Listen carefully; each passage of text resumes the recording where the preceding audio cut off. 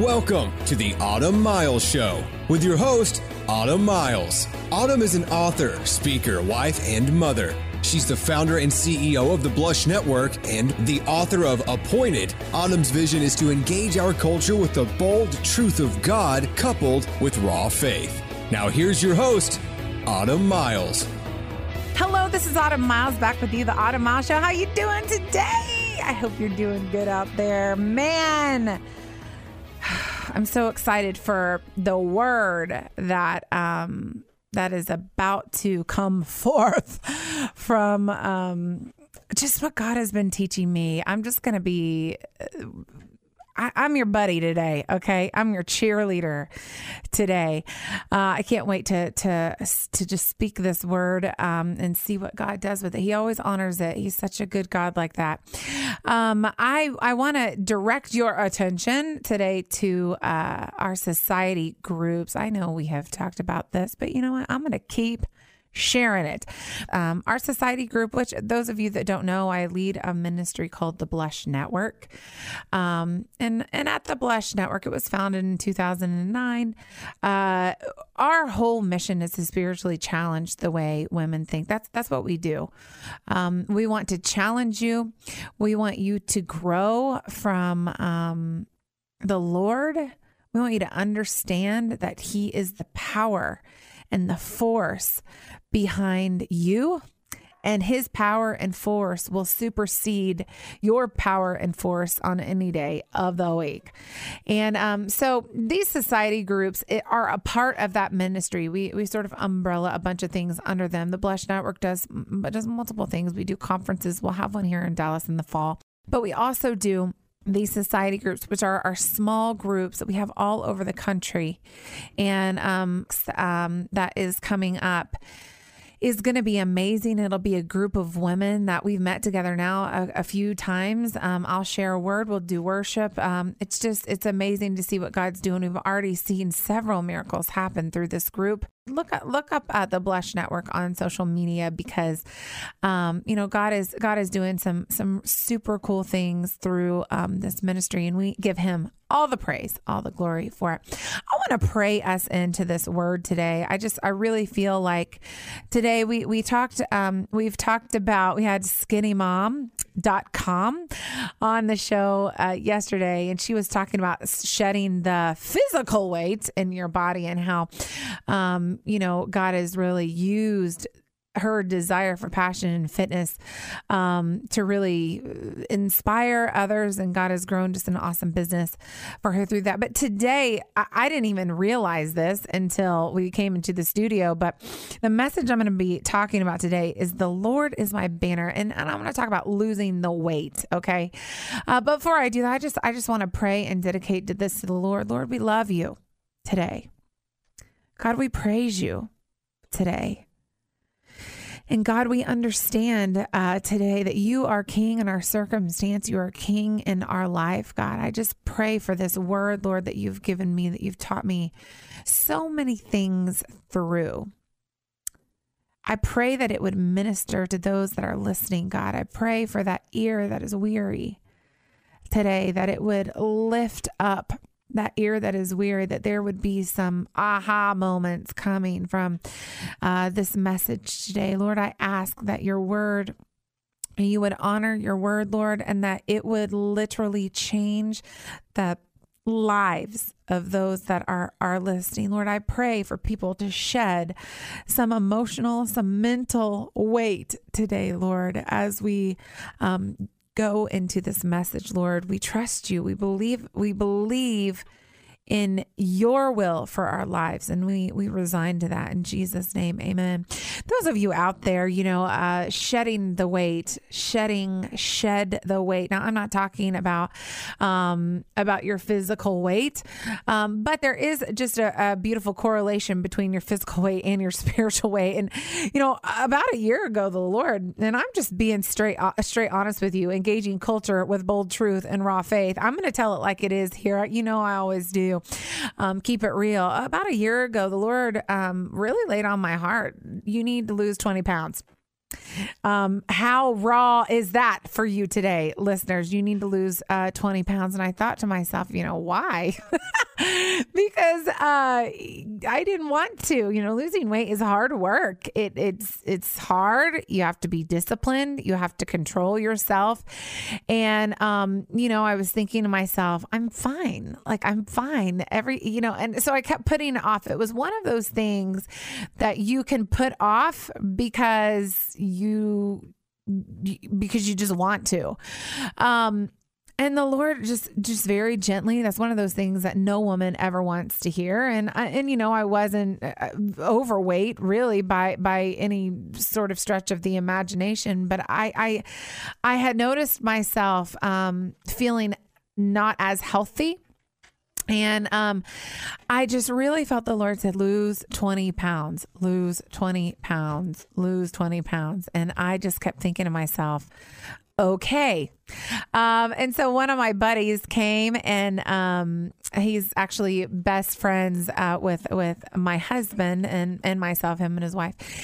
And he called me one day, it was last year, and he just said, Autumn, I'm on this new diet. And he was not overweight by any stretch of the imagination. But he just said, I really felt like I wanted to get healthier.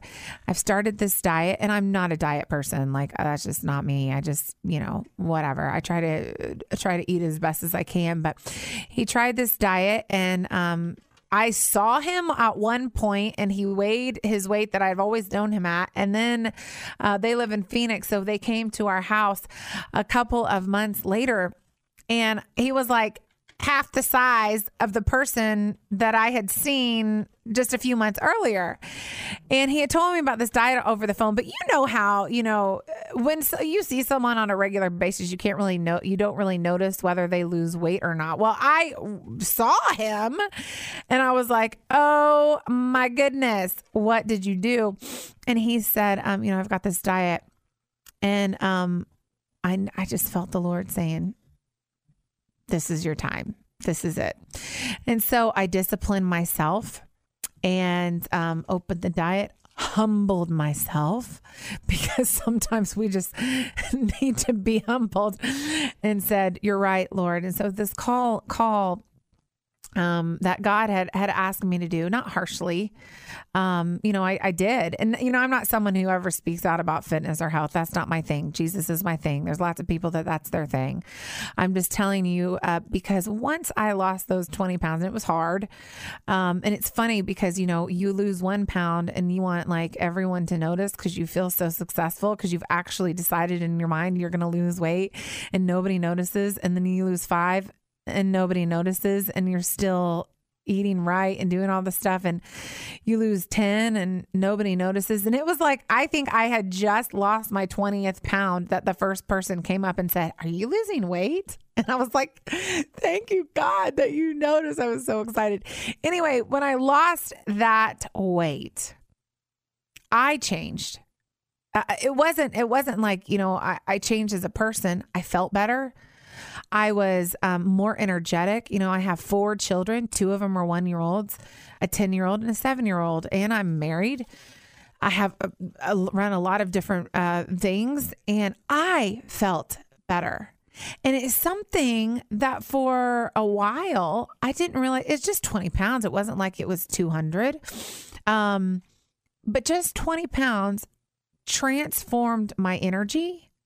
It transformed my outlook in the day. It just made me feel healthier, a healthier person. And I was thinking about this, and I'm thinking just physically how that made me feel. And I didn't even know that I wasn't feeling on point or where I should be. And I was transferring this to us mentally. We are carrying weights out there that are literally taking us down, driving us down. And some of us don't even know that we are doing it. We are and we are allowing a mental weight, a mental, whatever it is, we're going to talk about it, to literally press us down and hold us back from what we could be doing. And we don't even know this is happening. But rest assured, once we shed that mental weight, once we shed the things that need to be shed in our lives, in our minds, we can think clearer. We're more energetic about the future. We're not so bogged down when a trigger happens that triggers that thing in our mind that just ticks us off every time it comes up. Some of us need to shed the weight mentally. And that might manifest in many different ways and many different things. But I'm going to go to this passage of scripture, and we're going to, over the next 2 days, we're going to unpack this passage of scripture, because I feel the weight of oppression on you. I feel the weight of oppression on myself at times. I feel the weight of oppression on our culture, on our world, that we are carrying weights that are literally holding us back tremendously from all that God wants us to achieve, all that God wants us to attain. And we're stuck. And we don't know why. We just don't have the energy. Well, I think it's because there's a bunch of mental and emotional weights going on. And, shed the weight. Shed it. Shed it. It's time. Today's the day. God gave me a couple of months ago this phrase, shift and shed. Autumn, it's time to shift. Autumn, it's time to shed. And over the last couple of months, that's exactly what I'm doing. And I'm gonna put that to you. It's time to maybe shift your focus and shed some of these mental and emotional weights. Exodus 17 verse 8 says this: Then Amalek came and fought against Israel at Rephidim. So Moses said to Joshua, choose men for us and go out, fight against Amalek tomorrow. I will station myself on the top of the hill with the staff of God in my hand. Joshua did as Moses told him and fought against Amalek. And Moses, Aaron, and Hur went up to the top of the hill. So it came about when Moses held his hands up that Israel prevailed. And when he let his hands down, Amalek prevailed. But verse 12, Moses' hands were heavy. Then they took a stone and put it under him, and he sat on it, and Aaron and Hur supported his hands, one on one side, one on the other. And thus his hands, were steady until sunset. So Joshua overwhelmed Amalek and his people with the edge of the sword. Then the Lord said to Moses, write this in a book as a memorial and recite it to Joshua, that I will utterly blot out the memory of Amalek from under heaven. Moses built an altar and named it, The Lord is my banner. Verse 16. And he said, the Lord has sworn, the Lord will have waged war against Amalek from generation to generation. Now, this text is incredibly rich in so many different things. And I just want to jump in. I want to give you a little background today on the Amalekites. They came and fought against Israel at Rephidim. Now, please stick with me, because this is some super cool stuff. The battle, this battle of the Amalekites and the Israelites took place about 2 months after Exodus. So the nation of Israel had just left Exodus, had just left Egypt, and they were exiting out. Okay, so this took place about 2 months after. They had just seen the power of God displayed very majestically with the Red Sea and the whole 9 yards. They had just seen the plagues, multiple plagues, and God really wearing Pharaoh down and really pulling him to a place of complete surrender when his firstborn passed away after the Passover. So this is very fresh. Okay, the power of God is very, very fresh. Now, so that's when this battle sort of takes place. The Amalekites, stick with me on this, were Esau's descendants. So we have Jacob And we have Esau. We have the twins that were born. And the Lord said to their mother, 2 nations are in your womb. So the Amalekites were a descendant of Esau. And the Amalekites all since they were born, they were, I'm sure, told of Jacob and how he stole the birthright from Esau and the stew. And I think we talked about last week the stew. Trading your inheritance, your rich inheritance in Christ for the temporal things like the stew. And that's exactly what Esau did when he gave it to Jacob. So the Amalekites knew of the story and they straight up hated the Israelites. So the Israelites were crossing through the Red Sea. They heard that they were set free from Egypt. They heard that they had exited. They were on guard because the Amalekites, because they hated the descendants of Jacob so much, because of the birthright, the blessing, and then the inheritance, they wanted them gone. And the Amalekites had settled into the Sinaitic Peninsula, which the Israelites were traveling through in order to get to Mount Sinai. So the Amalekites were like, they are not coming in on our territory. This is not happening. So on their journey, the Amalekites were looking at the weak areas in the nation of Israel, the weak people, and they literally were slaughtering them. And this was ticking, and you can study off this for yourself. All I did was study.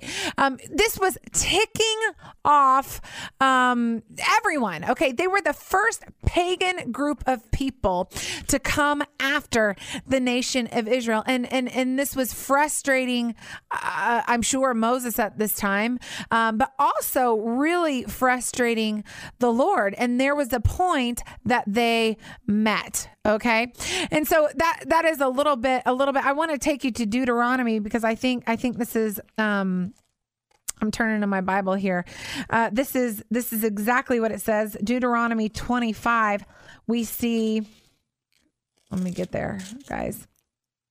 Verse 17 and 18, remember what Amalek did to you along the way when you came out from Egypt. Just like what I just said, he would take their weak, their young, and he would slaughter the young and the weak and the feeble from the nation of Israel. Remember, Moses is saying, what Amalek did to you along the way when you came out from Egypt, how he met you along the way and attacked among you all the stragglers at your rear when you were faint and weary, and he did not fear God. So there's biblical confirmation for what I just said.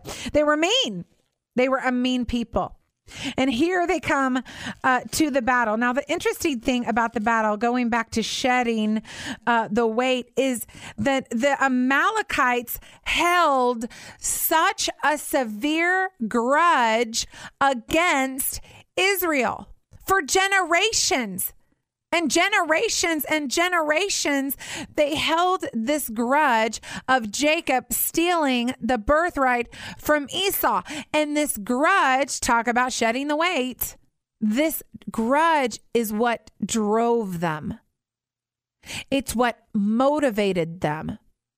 It's where they got the vision to murder the Israelites, the weary ones, the weak ones.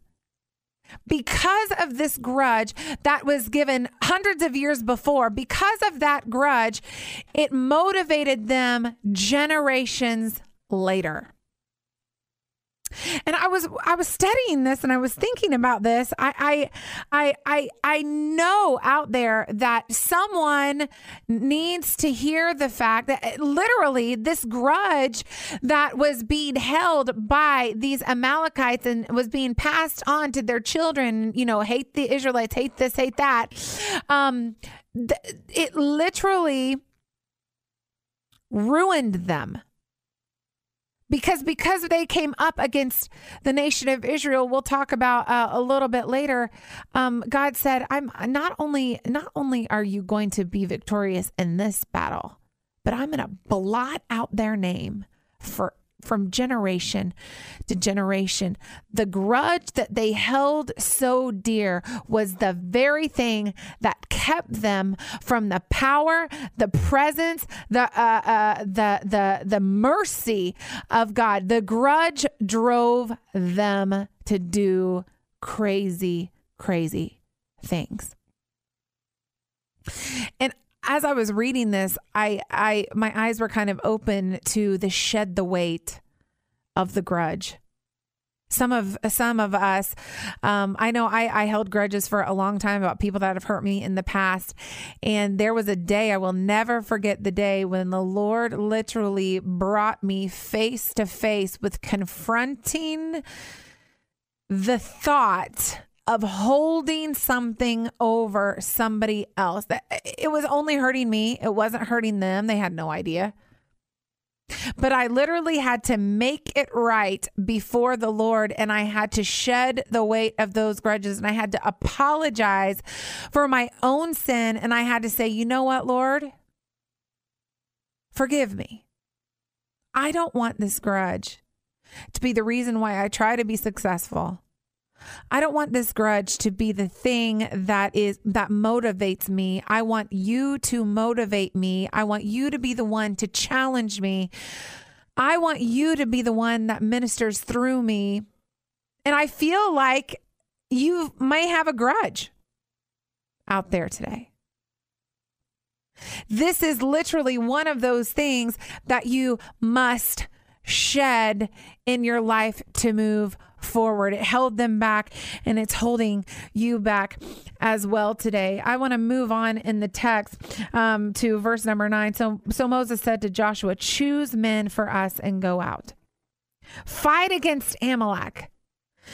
Tomorrow I will station myself on the top of the hill, the staff of God in my hand." And Joshua did as Moses told him and fought against Amalek. Now, we're shedding the grudge. Hopefully you're shedding the grudge in your life, and you're gaining a new perspective. But the interesting thing about this is that Moses came to Joshua and said, "This is what I want you to do." Moses didn't stand out there. He didn't fight against them. He was the leader. He was the superior.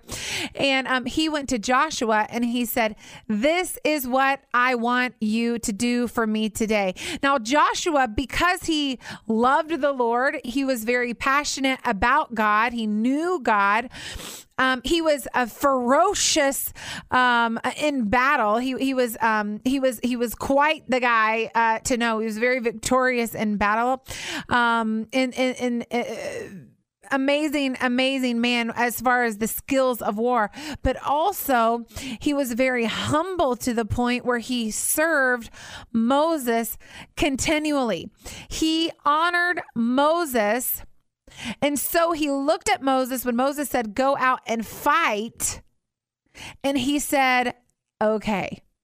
I mean, I think the text very clearly says, and so Joshua did as Moses told him. Honor was in a high regard when it came to Joshua.